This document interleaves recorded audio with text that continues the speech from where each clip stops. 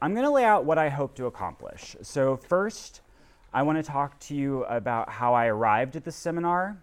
I think it's useful in terms of thinking of process. Second, I'd like to give you an overview of what I mean by body, what the body is, and how the body works. After that, I'd like to develop a bit of a toolkit. I think toolkits are very useful. One of the best things that happened to me in my MFA program was taking the little bits and pieces that I learned, internalizing them, and now I have these voices in my head whenever I write, all of these wonderful mentors and all of these writers who taught me these lessons. And every time I sit down on the page, I'm able to pluck little bits and pieces of the lessons I've learned. So I hope that after all of these talks, you'll be able to do the same for yourselves, okay? I'm going to end after the toolkit with a little discussion of how I see the body being used successfully in literature. It's going to be a lot of lecture and a little bit of interaction, so let's go. The genesis of this seminar is somewhat tripartite. A number of years ago, I saw an advertisement for a very particular writer's workshop in New York. It was a workshop held at a shooting range, a workshop geared toward those writing crime mysteries and thrillers. The logic was clear. How could you write about these topics without a solid understanding of how a gun functions? While I didn't take the workshop, the idea behind it was fascinating to me. They take you to the range, let you load up different kinds of guns, let you handle the different weapons, and then you got to feel the kinetic energy released from firing various types of bullets. It was very practical, I thought, especially for my city-dwelling brethren who'd rarely held a gun, and perhaps, honestly, even better for those who knew guns but had internalized the intricacies of how they work. I want to pause there for a moment, and this is something I'm going to come back to again and again during this. Sometimes the things that we are most familiar with, our quotidian lives, our work processes, and yes, our bodies, are the things that we've lost the ability to elucidate.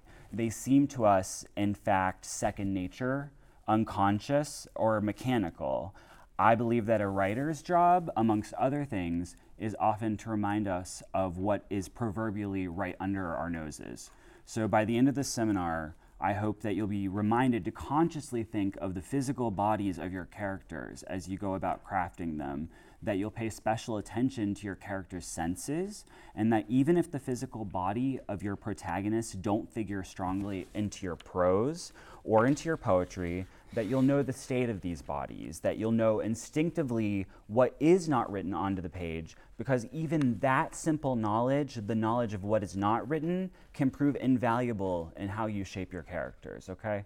And I do hope I write from a fiction writer's perspective, but I do think this is equally applicable to poetry and other genres as well, okay?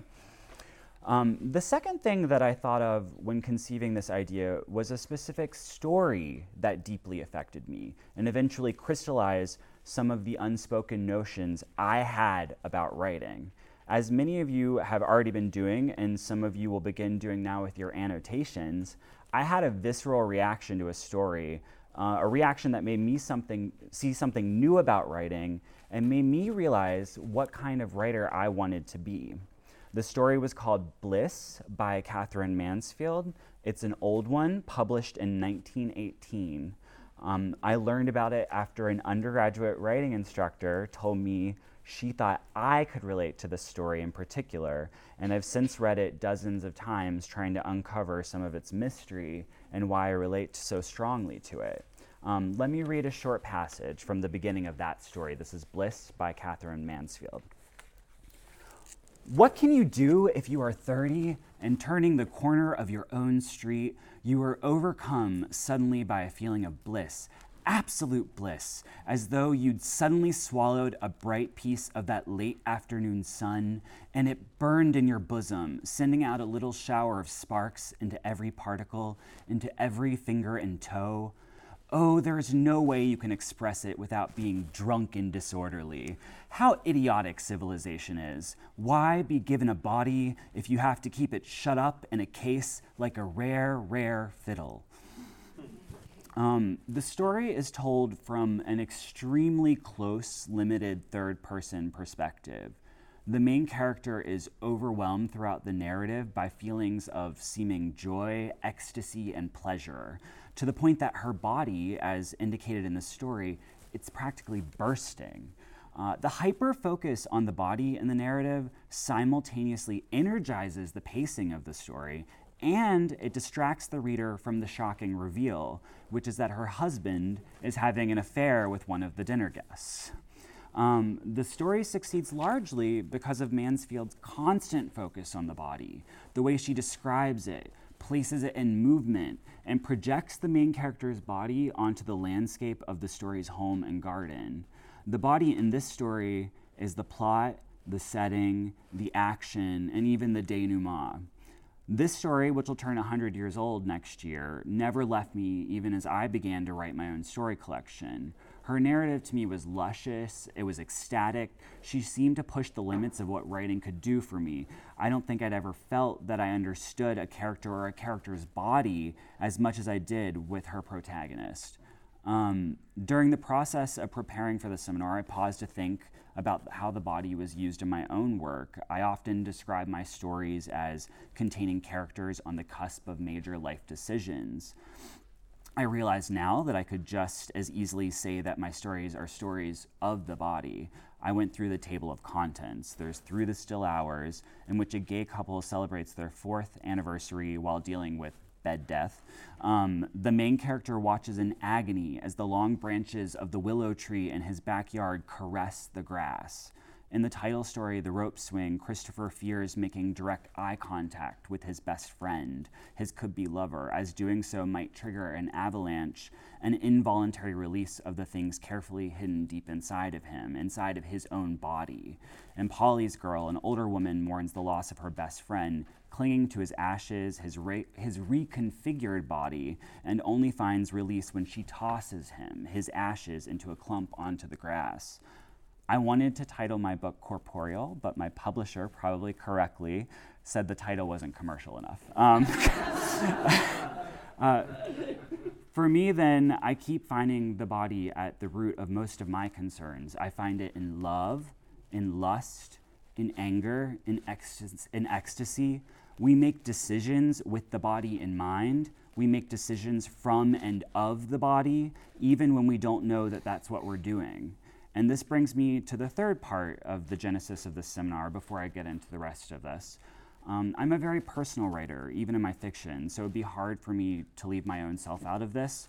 I want to relate to you a particular experience that at first will seem to have little to do with writing, but it has, I think, more to do with empathy, with understanding, which is what I hope most of us are trying to convey in one way or another with our own work. I grew up in a somewhat tumultuous household. My father was a serial cheater, and my mother was chronically traditional. She'd never leave him, no matter how many times she caught him, no matter how much damage he inflicted upon her. When I was much younger, not yet in my teens, my mother would spend her Friday nights waiting in her car, us kids in tow, in the back seat on a dark corner near his favorite haunts, the Moose Club, the old Red Man's, all right around the bend in Elkins. We'd wait for him to exit at closing time with the woman of the moment. I could only imagine what my mother had seen more than once: my father's arms wrapped around a strange woman's body, my father's clothes on a pile in this woman's apartment, bodies intertwined in a squeaking bed in ways that a child isn't supposed to imagine. My mother would catch him at the back entrance of the bar on the steps of the woman's apartment, and then an altercation would take place in the street. My mother clawing, screaming, and when he'd finally fend her off and he'd escaped into the safety of his rusted pickup truck, they'd rush home and the verbal fighting would continue until he'd be kicked out for the night, or they'd taken up separate residence, her on the couch or him in the bed. I watched from the backseat of the car, from the keyhole of my bedroom door, seeing glimpses of their bodies so close, but never really connecting. There were strong, loud words that took the place of fists. I couldn't understand why she stayed with him, why against all common sense he continued living in our home year after year.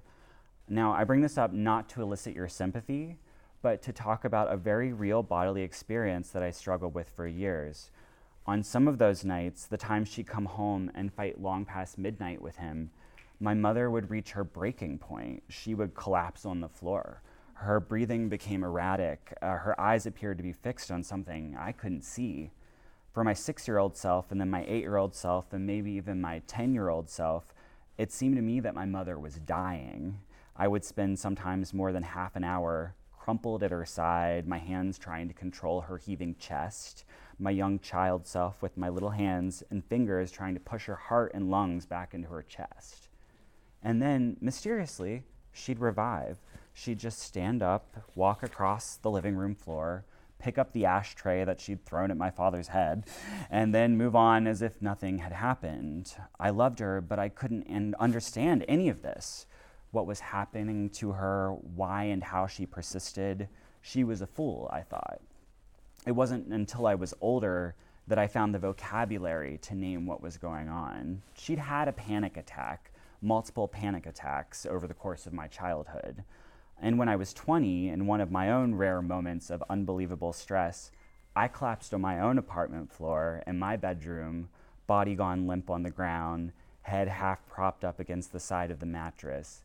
I thought I too was dying. I was nowhere in time, but yet I realized that my body, my physical self, had inherited just a touch of this familial propensity. I knew then what it had been like for her. I could not only name the condition, which was important, but I could also describe it. The world disappeared for me in that moment, or maybe it hadn't disappeared, but my bedroom wall had come into hyperfocus. I could see the details of the cracked paint, the mountains and hills of bubbled, cracked drywall, and nothing else. I could see those mountainous yellow walls of my bedroom, and then the blur of my partner's face as he tugged on my shoulders, as he grabbed a paper bag and delicately put it in my hands, and pushed my hands to my mouth as he said, "Breathe." I remember those words now seemingly out of the cracks in the wall, the cracks in the paint. And I remember then that I noticed my lungs, how they were punching of their own accord, and the pressure I felt coming from nowhere. It was coming from somewhere inside of me, like I was a balloon being inflated, the pressure inside of me pushing against the skin of my arms.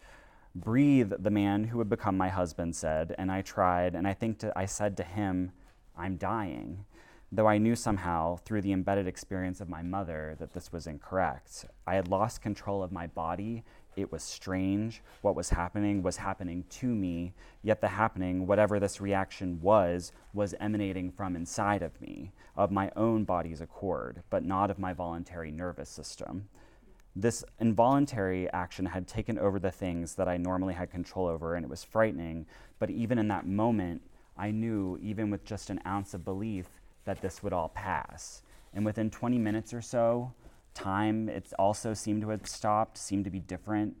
My breathing, my sense of touch, my sense of smell, my vision all returned to me, were mine again. And when it was all over, I didn't dwell on the thing that had put me in such a state, but I sat there after getting up off of the floor and onto my bed, legs crossed, partner in my face, holding my hands. I think I said or thought, I can't be sure now, that I knew what my mother went through. It all finally made sense, and somewhere in my budding writer's brain, I understood the power of conveying experience, real lived experience, through words of the physical, through words of the body. While we may never be able to fully define experience through our words, we can approximate, and in that process, we can bridge the gap between the imagined and the real. Last year at AWP, I was on a panel with a lot of brilliant writers, including Laura Long, who's been here, and our very own Doug Van Gundy. It was a panel on writing the local, and in talking about the anthology of West Virginia Lit, Eyes Glowing at the Edge of the Woods, some of you guys might know that one, that she edited with Doug, she mentioned the unifying power of writing about place. There was a question asked, a concern about how to write real places with originality. She mentioned that one thing she noticed from collecting and editing the stories, and I'm probably paraphrasing and muddling this, was that in writing the local and writing the very real environment around us, people are shocked out of complacency by reading about the familiar. the landscape that we all know is often taken for granted by us. By writing about that familiar path, by writing that stand of trees, that crumbling building, the reader is shocked out of complacency, is shocked into seeing the world that they know so well but never stop to notice. I'd like to use that idea as a premise for this seminar. As I mentioned before, we often take the things we know the most, the things that are intrinsic to us, like our bodies, for granted. I want you, going forward, to ask yourselves, am I doing justice to the sensory and bodily experiences of my characters? By focusing more on being aware of these experiences, we can create fiction, poems, and essays that come to life by inviting our readers into real experiences. Okay? So let's get into the practical a little bit. This is going to seem very basic, but as I just said, we're going to go over the basics again, okay? I'm going to give you a refresher, and after this, we're going to work on the toolkit. So what is the body? This is the body. The body houses all of our sensory organs. Any conscious character in your stories, poems, plays, or essays is going to feel things. They're going to feel things in multiple ways and on multiple fronts. A burn on the skin doesn't just elicit pain. There is a whole slew of other feelings that comes with such an action. There's the sense of smell to contend with, the act of seeing the burnt skin. There might be the sound of sizzling. There's bodily memory. When was the last time this character was burned? There's the emotional response, emotions guided by what happens to the body.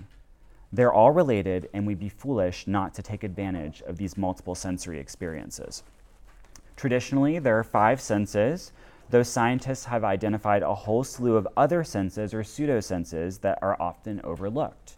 The basic 5 are, as a reminder, sight, smell, touch, vision, and of course, taste. Our brain controls the way we perceive these. I'm not a neuroscientist, so I'll try to explain this in layman's terms. The brain is constantly processing and filtering stimuli that it picks up through our sensory organs, and somehow, magically, distills these in a way that we can register. Lesson number 1, senses are not turned off, though we clearly have an ability to focus on particular senses, especially when one feeling crowds out another. But remember, while a character might be focused on the pain of the burn, in the background of our mind, and that's many times a very near background, our other senses are still working and still perceiving. In addition to the 5 main senses, some have pointed out other types of sensing that get less attention. Consider sense of balance, hunger, memory, time, sickness and vigor, desire, and there are many others, okay? So just start thinking, when you think of the senses, try not to only think of the obvious ones, but try to think of these other feelings that you have that emanate from your body, because those are made of your body. Those are real things that you're feeling, okay? Remember this, everything that a character does, wants, or needs emanates from the senses contained with the body, the feelings produced by our very own systems, our own hormones. Characters perceive other characters based on cues of body language and speech. To make your characters seem real, you need to craft real bodies in action, and that means real bodies feeling and perceiving real things in multiple ways. This applies even in highly imaginative worlds. Your magically realist characters, your poetic animals, all have bodies with their own special and unique logic. The cardinal in the tree itself, and even the talking cat that alters the course of your narrative, all have bodies. They all have bodies, needs, and some modicum of sensory experience. Now, one thing we need to be clear about, perception is understood to be subjective. What that means is that no 2 people feel things in exactly the same way. But there are commonalities, and there is a logic to how we feel these things. Let's start with a simple exercise. I've handed you all out a worksheet, okay? So on that worksheet, turn to exercise 1. I'm going to call this the pinch test. Okay, so everybody close your eyes. Take a deep breath. Hold out your left arm. Put the underside of your arm up facing the ceiling. Keep your eyes closed. With your right hand, pinch the skin of your forearm, okay? Pinch it. Now open your eyes. Do it one more time, but really pinch it. Make sure you feel it, okay? All right. What do you feel? Where does the pain start? Where does it go? Does it emanate outward in all directions? Does the pain remain stationary? Does the pain move inward along your nerves, along your spinal cord to your brain? What happens to the other parts of your body? My abdomen flexes a little in response. My shoulders rise and tense. My breath draws inward. My mouth opens to say, ow. Do your eyes remain open or closed? My nose seems to shut down. I've seemingly lost my sense of smell because of this. My eyes squint so my vision falls out a little. The pain makes me remember how clumsy I am, always banging my knees and ankles around my house. I look down instinctively to see if I've bruised, because I'm always getting bruises. There's redness on my skin. Am I imagining that, or does the pain linger for a minute? Take a second and look at exercise 1 and jot down some notes, okay? So remember, this is objective, but there is some logic to what you're feeling. Pinch yourself again if you need to, okay?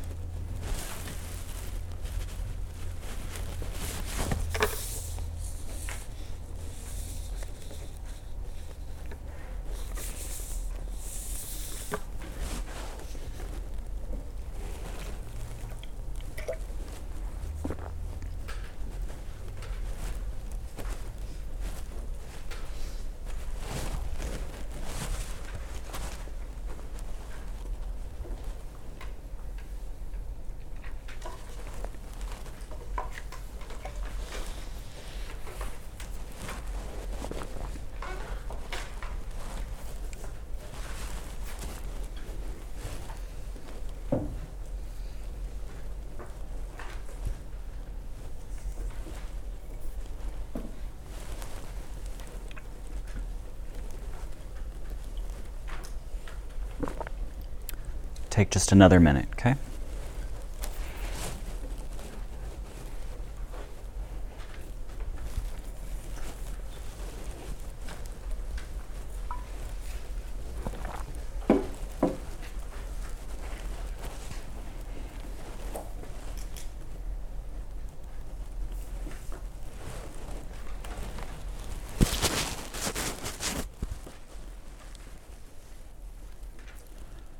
Would anyone like to volunteer to read their responses? I'm curious.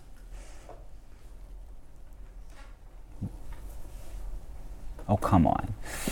Go for it. So it started at the base of the mound of skin that I pulled up, Uh-huh. and then it radiated out from there through my wrist and through my palm into my middle finger. Okay. And it lasted for less than a second, but it hurt really bad. Uh-huh. My vision blurred because my eyes watered because I'm a big old baby, and so my eyes watered and my shoulders tensed. And the memory that this brought up was when I pinched this girl in 5th grade, and I felt like not bad about it at all then, but I feel really bad. Good. Anyone else? Does that sound about right? Okay. No? Okay. I have a hard time feeling pain when it comes to like the skin. Uh-huh. So like, yeah, I don't really know how to scale it. So I was Uh-huh. like, it happened. You didn't feel much. Okay. Didn't feel much. Lasted 1 second, like you said. What other senses? I just touch. Just touch. Okay. And then I guess it just reminded me of a really dark time where I didn't really want to feel anything. So I locked up my body and just kind of like didn't cry for like 5 years. So that's what it reminded me of. I was like, Good. yeah. Okay. It's kind of a, That shut down, yeah. yeah, it's amazing. You had your hand up. Did you want to talk? I found myself I was squinting both in the anticipation of doing it and then waiting it out, Mm. trying to make the pin tense all over, and then the skin's pink, like it has a little rash to it. But then it becomes like an itch, Mm. and it reminded me of, I don't know if she ever actually did this, but a grandma pinch that's really hard to get your attention. Mm. Mm-hmm. And then I wrote, does she leave a mark? Never. That's good. So a couple things to take from your responses there. Obviously, it's individual to everyone. Everybody has different pain sensitivity. In addition to that, anticipation of pain can change the way we feel it, right? You said you anticipated it or not anticipating it. And definitely pay attention to the memories it recalls, because your characters are going to remember these things in these moments, for sure. Okay, let's move on. I would like to now move on to the next section. So I want to hammer in your brain that there is a logic to how we experience the senses, and that by using this logic, you invite the reader to see your text legibly. When I say legibly, I mean that the logic of your words, that your world is clear to a reader and understandable on the word and sentence level. If someone stomps on your foot, you will notice the pain in your foot, perhaps quickly followed by the yelp out of your mouth, perhaps followed by your bending over to inspect your foot. It's important to use a logical order of description to guide your readers through the experience of your characters. Otherwise, the scenes become muddled and confusing. Imagine that you are the bodily tour guide, okay? You have to orient your reader to this fantastic landscape in a way that makes sense. Some of this is simple and easy to fix with editing, but it's a good idea to get into the habit of playing out a scene in your mind as if you were the character in your story in order to render the scene logically. Like all writing rules, and as Jesse said, bodily logic can be broken for effect, but you should likely be careful and sparse in breaking this rule. I was proverbially born in a long line of anal retentive line editors.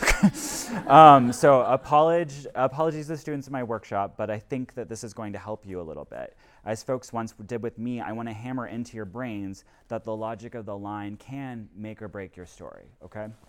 So we've discussed pain and touch, but there are simple actions that often become muddled in our works that have to do with the body. For this exercise, I'd like you to imagine that I've asked you to describe a person's physical body, all of it. So now stand up for me, okay?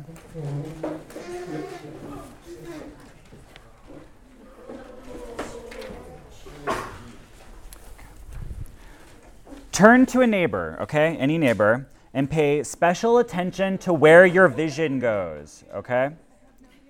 David's my neighbor. We're looking at each other. I don't actually want you to describe this person, but I want you to imagine that you have to, and then track your vision. Where does it go, okay? So I've asked you to describe your neighbor. Where does your vision go? Don't look at my eyes, David. Okay. Do you begin with the eyes? Do you begin elsewhere? Where does your vision go? It would be, in most cases, unusual to begin a description of a person in reverse order, right? From the feet to the head, unless perhaps your character were sitting on the ground, or maybe if your character were a small child, or maybe if your character were unusually short or tall. So I'm not prescribing such an order or description, but I'm asking you to consider what makes the most logical sense. You can break any writing rule you like, but again, remember that rule breaking is done for effect. Okay, so turn to a different person one more time and just track where your vision goes, okay? Yeah, it's hard for me to not do that. Yeah. I do look at shoes. It's shoes too? Okay.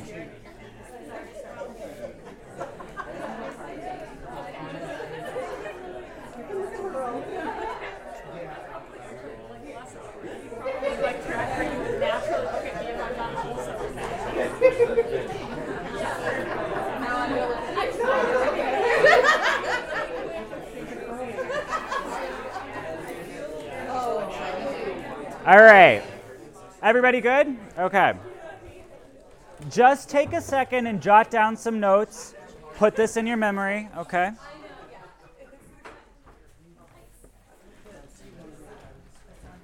Jot down a few notes about how your vision moves.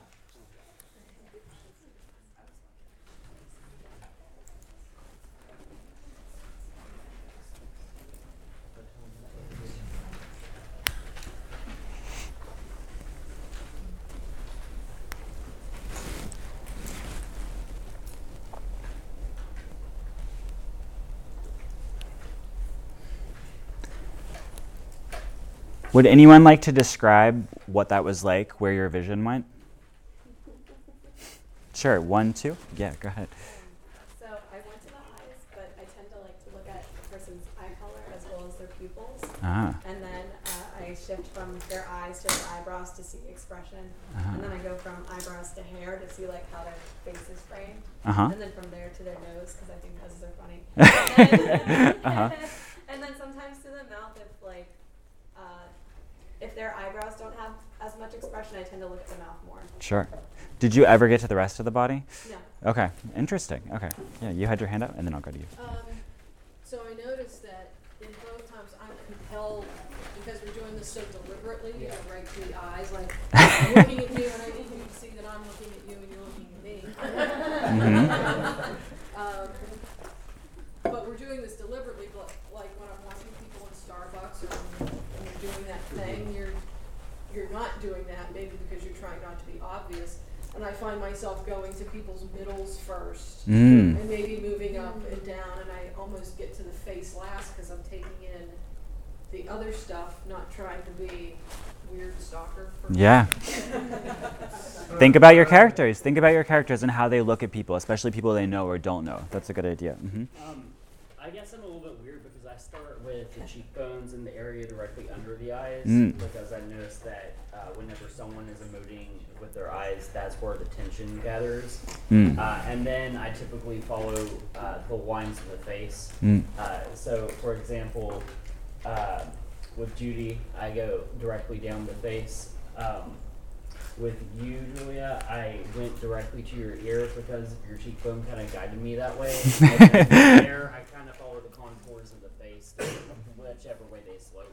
Right. And then they eventually drop down, but it depends. The duration of the time spent on the face depends on the face structure. Interesting. Okay. Yeah. I had 2 different experiences with these lovely gentlemen here. I did Larry first, and the first thing my eyes go to is his chin. That's where my eyes are. Or his facial beard. It stands It's the beard, yeah. And then I actually traveled up to his glasses and back to his beard to his ponytail. I didn't stay on the face very long. And then I could work my way down. Interesting. But with Scotty, because he doesn't have that facial hair and he doesn't have the glasses to guide me, my eyes went straight to his shirt. So I tried to go to the face and couldn't hold my attention there. Got it. Because the shirt is bright color. Right. Okay. That's useful. I mean, all of this is useful. Oh, yeah, go ahead. Sure. Yeah. So I'm reasonably modest and reasonably repressed as a, so just so you know. Oh, you're fine. Yeah. But you partly brought up, I'm not supposed to be looking at men's crotches. I don't really like men overdoing my cleavage and breasts. I mean, this for me is kind of low. Actually, those of you know, Yeah. this is on the low side. But you just asked us to look at each other, and part of me, all my conventions snap in like, you best not go past those shoulders. Yeah. What do you do with some of that? Well, that's perfect. Okay, so let me talk to you about that, right? So what we're doing here is becoming more aware, first of all, how we are, but the idea is to put this onto your characters, right? So maybe you're writing a character who's a little repressed. Nice to meet you. But maybe you're writing a character who's a little repressed in some ways, and that character would not look at a man in a certain way, would not look at somebody's shoulders. What I'm asking you to do is to do justice to your characters. What is intrinsic to their personalities? What is intrinsic to their being? They're going to fight against these things, right? When they go in public, when they meet a man in a room, they're going to fight against the urge to do these things. They might also feel conflict about these things, and that's where you can harness some really interesting stuff using the body. Yeah, absolutely. No, I had very different experiences because I looked first at Rachel, and then an Aaron, and I think it's, shocker, had to do with gender. But I went to her eyes and then her neck and then her mouth and then down her body. And then when I was looking at Aaron, and I wanted to see her. When I was looking at Aaron, I went to his eyes and his smile, and I figured out what his facial expressions were doing. And then I looked at his hands because I wanted to see what they were doing. So I had totally different experiences based on gender. I wanted to see her, and I wanted to see how I was supposed to react to him. Yeah. Which is very interesting. Yeah. Yeah. That is very interesting. Yeah, go ahead. Yeah. Everyone's funny who said the same thing. We usually go for the eyes and things like that, but like it's funny because like in my neighborhood, like old neighborhood, like we used to look at the clothes first.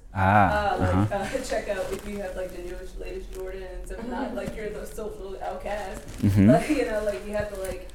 So like certain things, it's like an interesting cultural thing. Like what are you wearing? What is your hairstyle today? Like what's going on up there in your hair? Because you know like. Because something versatile that's always changing. People. Like your body doesn't usually change unless like you go through something drastic. But typically, like your clothes you usually change every day, or you change how you like put it on. And sometimes you're raggedy one day. Next thing you know, you're pristine. You know, those are like interesting like details that change about a person. I don't know. Yeah, absolutely. That's really, keep in mind the cultural, what your character, who your character is, where your character comes from, what's driving your character, and maybe think of clothes as an extension of the body in some ways too, right? Yeah. But see, building on that too, I think growing up where there's a certain vigilance that has to be held to. As for when I was looking at both of them, it was really hard for me because the first thing I look at is movement, is how the body moves and where the hands are, but where the power is in the body. Now, some of it may be growing up needing to be conscious of violence, of the presence of danger. But some of it I know too is being a sexual assault survivor. I'm very conscious of how where the power is carried in another person's body. Yeah. And I react even after all these years when I feel perfectly safe. I'm always taking stock of where and how would I be able to protect myself from this person. Yeah. I look for how they guard their, and I'm not doing it consciously, but this exercise, thank you, has like brought that out even more. Is I look how do they guard their body? Are they guarding their body? Where, if I had to protect myself, where would be the weak spots in the body? And so much of what mine is related to is to how somebody moves and how that movement is connected to physical strength and power. Yeah, absolutely. Yeah. I recognize that because as a gay man growing up in West Virginia, bless this place, for years, I was afraid to look straight men in the eye. I couldn't look men. I would have to avert my gaze whenever I met them, and it took a decade or more to beat that out of myself, to not assume that every straight man was like out to get me. And for a long time, that was something I dealt with. I know that feeling too a lot. Yeah. What if you kind of like, more than being repressed, you kind of feel like the body is disgusting and weighing responsibility? Say that again. Okay, you don't eat because you enjoy eating. Yeah. You just do it because you have to. You don't sleep because you like to sleep. You do it because you have to. Okay, so yeah, what do you guys think? I'll open that up. Well, it's going to depend on your character. I mean, the whole point of this is so that you portray your character and your scene. You're true to what's going on. I made a note that says that if you're repressed and you're writing a character that's repressed, then the sensory reactions should reflect that. Yeah. So to me that goes, if you're writing a character that has those qualities, then as you write that character's sensory reactions should reflect that. Sure. Following up on whatever, I go first to the eyes, and then I look with women at the shoes. That's good. I just want to say on top of that also, I have if we have time, the one writing prompt that I have for you guys has to do with characters pushing against their own bodily needs, right? So it's useful to think of when you're writing characters, Are they obeying their bodies or disobeying their bodies in order to achieve a goal, right? So think about that when you're writing characters sometimes too. Mm-hmm. I was going to say, what to Phil was Mhm. asking is that you get Kafka, I think. You can, think the body is an annoying responsibility. yeah. Then you get you get the absurd extreme where the body metamorphosizes literally. Yeah. Or it becomes something other than Yeah. it is. I mean, you can use the projection is a really wonderful skill in writing. Projection onto the landscape of mood, of body, of transformative insect, whatever you need to do. You know what I mean? You can harness these things to make your writing reflect what's intrinsic to the character in some ways. Yeah. Mm-hmm. Is a divergence.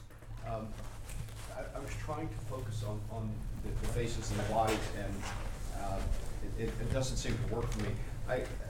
The Walmart phenomenon. Look at what the people are wearing and how the clothes fall on the body, and then you describe the person from outside inward because of the way the clothes fit. Someone is wearing camouflage shorts and Right. a John Deere hat. That's one person. Somebody has purple hair. It's another. Yeah.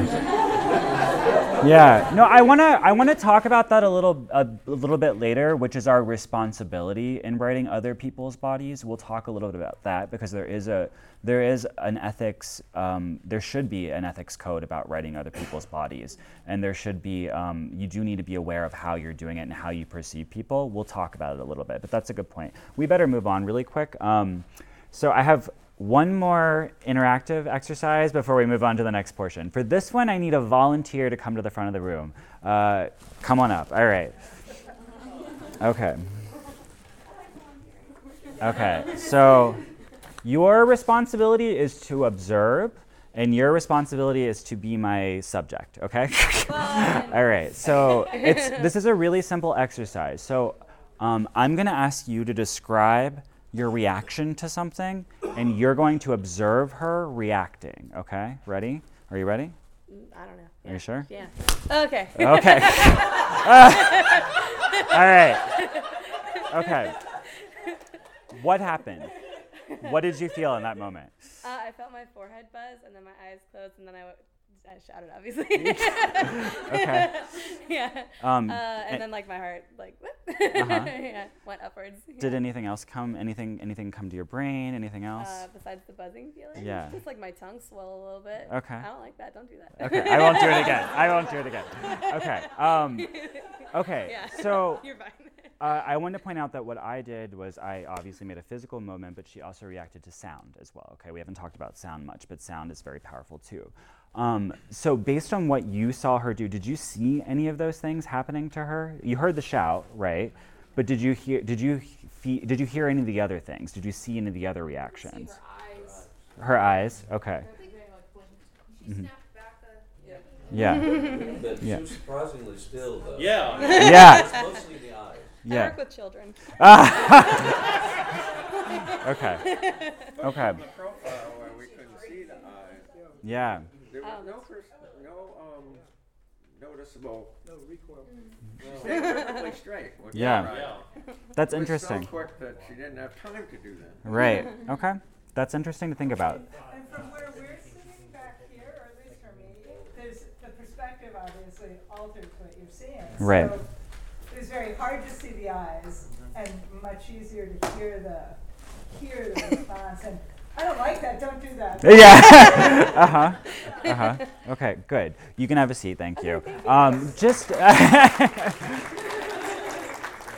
I wanted to just you can jot down a few notes about that. It doesn't have to be too long. But I want to get you not only into focusing on your own body, but in observing people and seeing what is visible and not visible on someone's body and their reactions. Okay, so think about that stuff.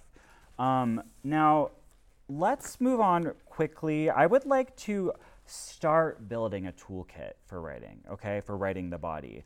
I want to give you a few of the tips that I've had in my life that I think are useful, and then we'll talk about some of these. A writing professor of mine suggested that scenes are often made stronger by grounding the text in at least 3 senses, okay? So I'm gonna say my rule of thumb is 3 senses. It's on the worksheet too, okay? Now, she said this, it's a suggestion. It's not a rule that has to be followed, but in keeping this in my own toolkit, I've been more consciously aware of how I'm crafting my worlds, even if I don't meet this goal. I try to think of the senses that I often neglect in my writing. Vision is usually the easiest to incorporate for me. Smell is such a powerful sense that doesn't always make it into a scene for me. I don't want you writing smell into every single scene you write, but harness it for effect from time to time. With practice, you're gonna learn how to vary and balance sensorial writing, okay? In the same vein, remember that senses are temporal, and I'll explain what I mean by that.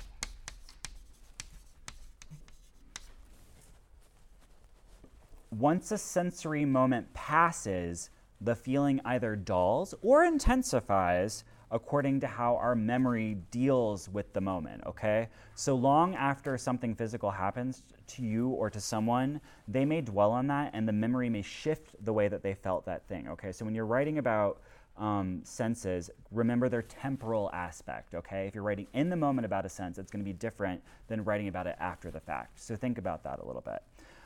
I would also like you to consider writing your character's sensory perceptions with action. And likewise, coloring your stories, essays, plays, and poems with the senses is not an excuse to overuse adjectives, okay? So this is very line-based, this is very scene-based, but if you craft your pain, your yearning, your hunger, your vision, and your sound with movement, you will pull your readers in to engage with the text. By action, I actually mean verbs, which make your text flow with momentum. So if you ground the bodies and senses of your characters with verbs, your reader will be pulled in. Overuse of adjectives can slow down text and create an odd distance between the reader and the story. Verbs are seamless, adjectives are heavy. That's how I think of it anyways, okay? So I would encourage you to craft senses with action.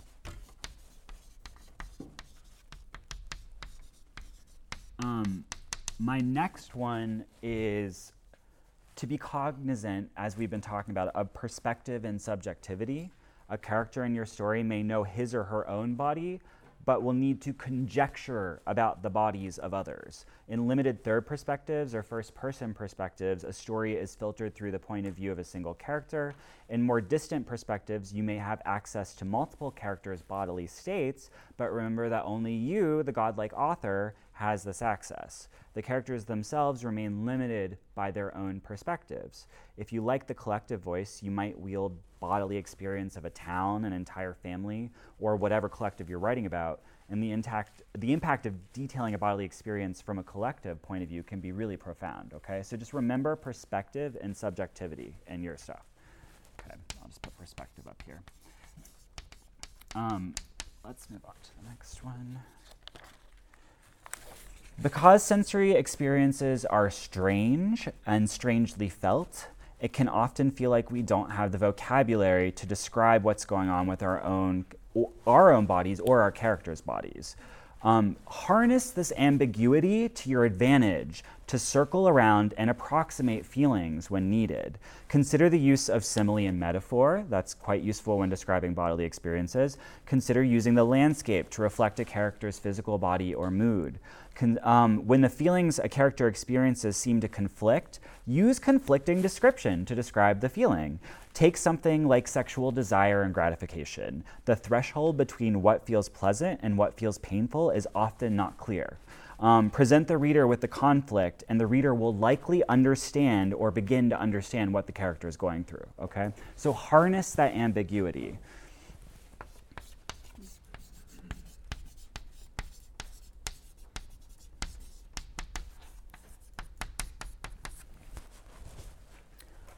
And as we talked about before, characters may push against what is going on in their own bodies. This is a prime opportunity to reveal something important about the character in question. A character that persists against deep internal pain, against a sprained limb, against the weight and pain of pregnancy, is a particular character with a particular motivation. As mentioned before, use the action of the character to show this conflict, and your reader will likely understand what's going on. Now that we've talked about a few of these, I want to do one quick writing exercise. This is the last one, exercise 4. I'm calling this Field of Lavender, okay? Now, what I want you to do with this is an exercise in harnessing the senses with action, not with adjectives, okay? So I want you to write one single paragraph in which you describe a person walking through a field of lavender.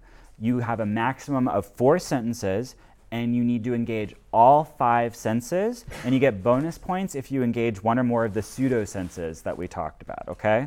So just take a couple of minutes and try to write a character, it can be in any perspective you want, walking through a field of lavender, and try to harness all 5 senses, okay?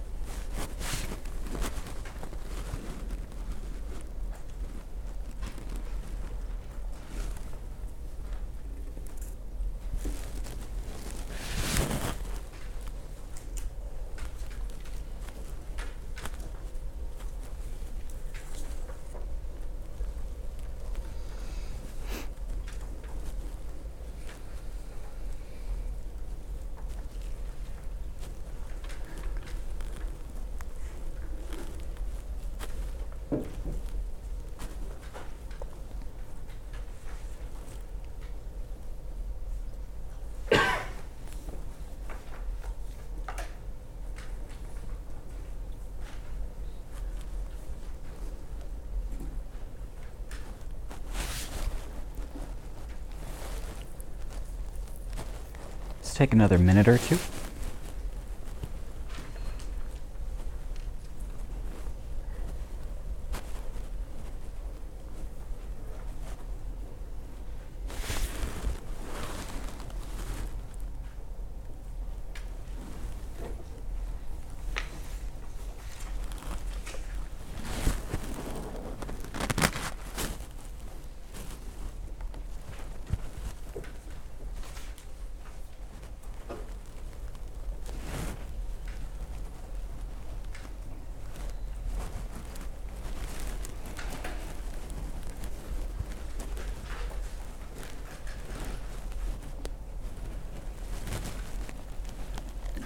Okay. You can finish that up later if you don't finish now. Again, why I'm having you do this, I just want to get you in the habit of writing concise sentences that put the body in action. You're allowed to use adjectives, but try not to overuse them. Harness the senses in as many ways as possible to set a scene and pull people into your story, okay? The toolkit I offered you is just a start. So whenever you start writing about the body, find things that you think are important, add it to your toolkit, keep it in the back of your mind. I want to talk now about what I think body writing is and where I've seen it in literature and give you a few examples. I'd argue that nearly all of our writing is body writing.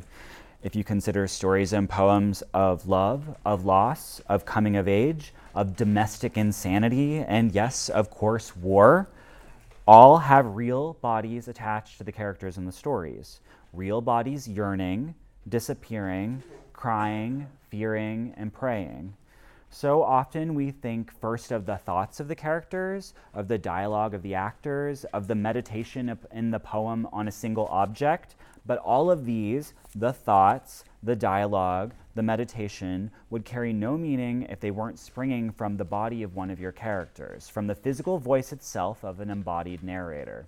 I'm begging you then to keep in your mind, your characters and their bodies, even when bodies aren't seemingly the focus of your work.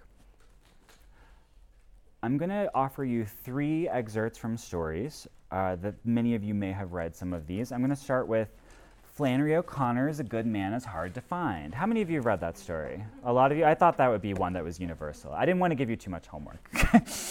So this one, much has been made of the final scene in the story in which the serial killer, the misfit, shoots the grandmother.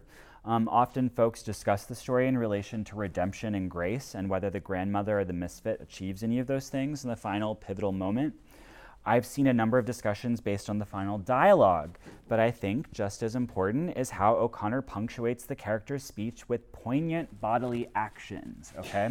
So let's look at a short paragraph of the end of the murder, and then I'm going to walk you through my thought process. I wasn't there, so I can't say he didn't, the misfit said. I wished I had been there, he said, hitting the ground with his fist. It ain't right I wasn't there, because if I had been there, I would have known. Listen, lady, he said in a high voice, if I had been there, I would have known and I wouldn't be like I am now. His voice seemed about to crack and the grandmother's head cleared for an instant. She saw the man's face twisted close to her own as if he were going to cry, and she murmured, why, you're one of my babies. You're one of my own children. She reached out and touched him on the shoulder. The misfit sprang back as if a snake had bitten him and shot her 3 times through the chest. Then he put his gun down on the ground and took off his glasses and began to clean them. You guys remember that? Okay.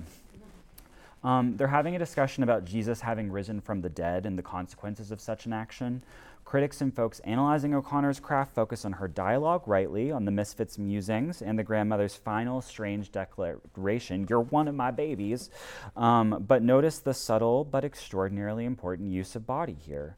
The pounding of his fist, his high voice, the fact that the grandmother's head clears, a suggestion of one of the pseudosenses that we've discussed, internal body in action, sprung on by the fact that the misfit's voice is on the verge of cracking.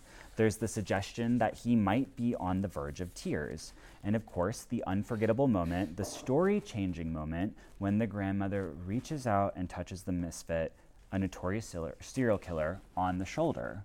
Words alone couldn't end this story. The characters' bodies, alive on the verge of death, dead, needle their way into a reader's unconscious mind and push the story towards something greater than a mere message, okay?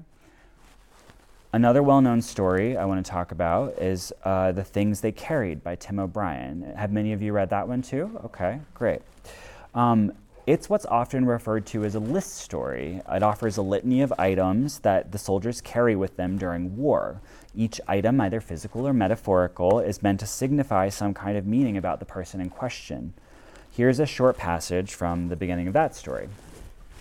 The things they carried were largely determined by necessity. Among the necessities of near necessities were P38 can openers, pocket knives, heat tabs, wristwatches, dog tags, mosquito repellent, chewing gum, candy cigarettes, salt tablets, packets of Kool-Aid, lighters, matches, sewing kits, military payment certificates, sea rations, and 2 or 3 canteens of water. Together, these items weighed between 15 and 20 pounds, depending on a man's habits or rate of metabolism. Henry Dobbins, who was a big man, carried extra rations. He was especially fond of canned peaches and heavy syrup over pound cake. Dave Jensen, who practiced field hygiene, carried a toothbrush, dental floss, and several hotel-sized bars of soap he'd stolen on R&R in Sydney, Australia. Ted Lavender, who was scared, carried tranquilizers until he was shot in the head outside of the village of Tonquet in mid-April. By necessity and because it was SOP, they all carried steel helmets that weighed 5 pounds, including the liner and camouflage cover. They carried the standard fatigue jackets and trousers. Very few carried underwear. On their feet, they carried jungle boots, 2.1 pounds, and Dave Jensen carried 3 pairs of socks and a can of Dr. Scholl's foot powder as a precaution against trench foot. I'll move on a second. Necessity dictated, okay? So what's notable here is that these objects for me would be meaningless unless attached to and associated with a particular body in movement, a body physically at war, a body yearning for something else, a body under duress, a body pushed beyond its limits. Thus, while this story is not entirely about what happens to the bodies of the characters, the objects are given meaning, real meaning, only because of the state of the bodies in question. Many of the objects have a physical weight which bear down on the soldiers. Many of the objects are meant to ameliorate the physical conditions of being on the march. As O'Brien says, the things they carried were largely determined by necessity. And so he clues us in, without using excessive descriptions of the bodies, as to what the bodies are actually going through. We get only tiny physical snippets in this case, but the objects themselves paint a picture of the bodies in question. O'Brien, to me, seems a writer who spent a great deal of time considering the bodies of his characters, and while much of this description remains off stage, off the page, we can tell he writes with authority that he knows about the bodies of these people. If the body can serve as a plot device and as a tool to increase the meaning of the objects or even the landscapes in our stories, another tool which I would urge you to consider using, the body can also serve as inspiration, both as subject and object. I'd be remiss to stand up here and offer you advice on writing bodies if I didn't acknowledge someone who I think has written one of the most important explorations of bodies in American literature this century, maybe of all time. Claudia Rankine's Citizen is a book of lyric poetry, sort of hybrid book of poems and short prose vignettes. In it, she explores everything from microaggressions to overt racism and asks the reader plainly to acknowledge America's obsession, and I mean this in all senses, with black bodies. I'm going to read an excerpt from a section which she discusses Serena Williams. And insane is what you think, one Sunday afternoon, drinking an Arnold Palmer, watching the 2009 Women's U.S. Open final, when brought to full attention by the suddenly explosive behavior of Serena Williams. Serena in HD before your eyes becomes overcome by a rage you recognize and have been taught to hold at a distance for your own good. Serena's behavior on this particular Sunday afternoon suggests that all the injustice she has played through all the years of her illustrious career flashes before her, and she decides finally to respond to all of it with a string of invectives. Nothing, not even the repetition of negations, no, she employed in a similar situation years before as a younger player at the 2004 US Open, prepares you for this. Oh my God, she's gone crazy, you say to no one.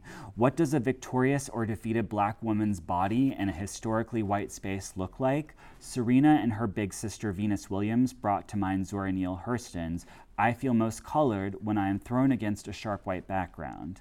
This appropriated line, stenciled on canvas by Glenn Ligon, who used plastic letter stencils, smudging oil sticks, and graphite to transform the words into abstractions, seems to be ad copy for some aspect of life for all black bodies.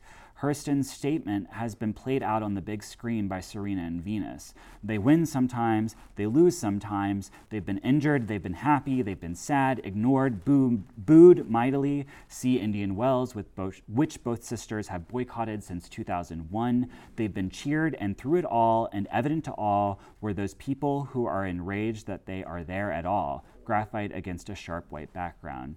For years, you attribute to Serena Williams a kind of resilience appropriate only for those who exist in celluloid. Neither her father, nor her mother, nor her sister, nor Jehovah, her God, nor Nike Camp could shield her ultimately from people who felt her black body didn't belong on their court in their world.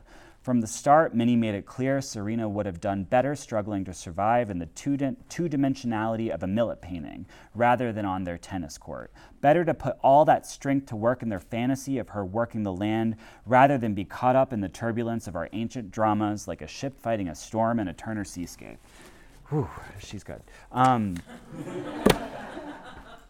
Rankin uses the much-discussed body of Serena Williams and identifies this body as subject and as object, and uses the unique format of her work to begin the process of deconstructing our national infatuation. Through this discussion of Williams and through Rankin's explorations of the microaggressions she herself experiences on a daily basis, microaggressions lobbed at her because of the body she inhabits, Rankin achieves both a well-told narrative and an exercise in illumination. Reading her text serves as a reminder of something we should keep in the front of our minds during our own writing endeavors and life in general. We need to acknowledge that the stories we tell, that the bodies we write carry weight. The bodies we craft must be wrought carefully, intelligently, and with empathy.